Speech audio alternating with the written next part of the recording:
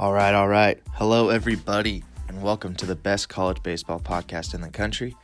It's your host, Cody Troyer, and I'm here with my great friend and former junior college baseball teammate, Cole Tidmore. Cole, say hello to everybody. Yeah, thanks for having me, Cody. It's a pleasure to be here, and I'm looking forward to talking some college baseball with you right now. All right, man, sweet. So I guess it makes sense for us to start down south in the SEC. It's been a wild first half so far, but I guess we could start with who you think is the best team in the SEC. Arkansas Razorbacks under Coach Van Horn. Their lineup is loaded 1 through 9, and they have shown a very strong presence against some very powerful teams, such as Ole Miss and Mississippi State in the past few weeks.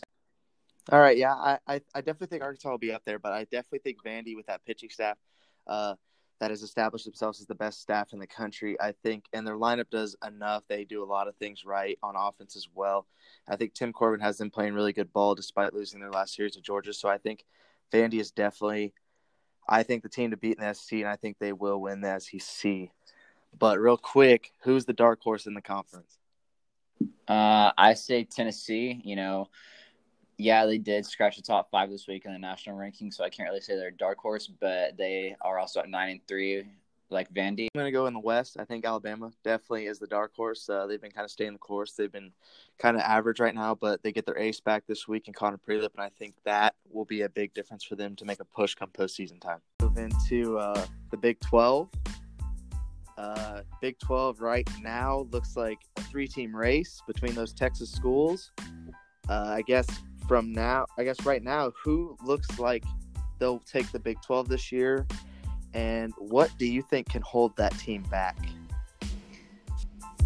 The Longhorns look incredible right now. They're 10-2 in conference play. They have really set themselves into a great place to start conference play after sweeping both KU and K-State.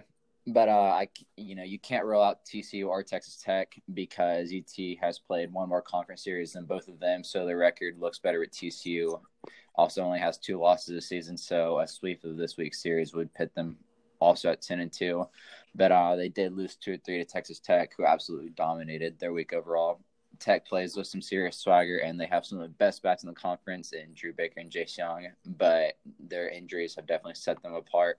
Losing Drew Baker for a couple weeks, and now one of their very talented arms in Brandon Birdsell falling. Injuries could definitely hold Tech back, so I see UT taking the Big 12 at the end of the season.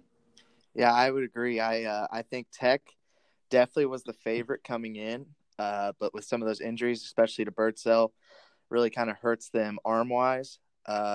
Texas, I think, right now is kind of separated a little bit, but their next 4 conference series are against the other top 4 teams in the conference, so only time will tell how well the Longhorns will do with that. But I guess to close this podcast here, give me your 8 teams for Omaha. I know it's early, but you gotta start making picks early.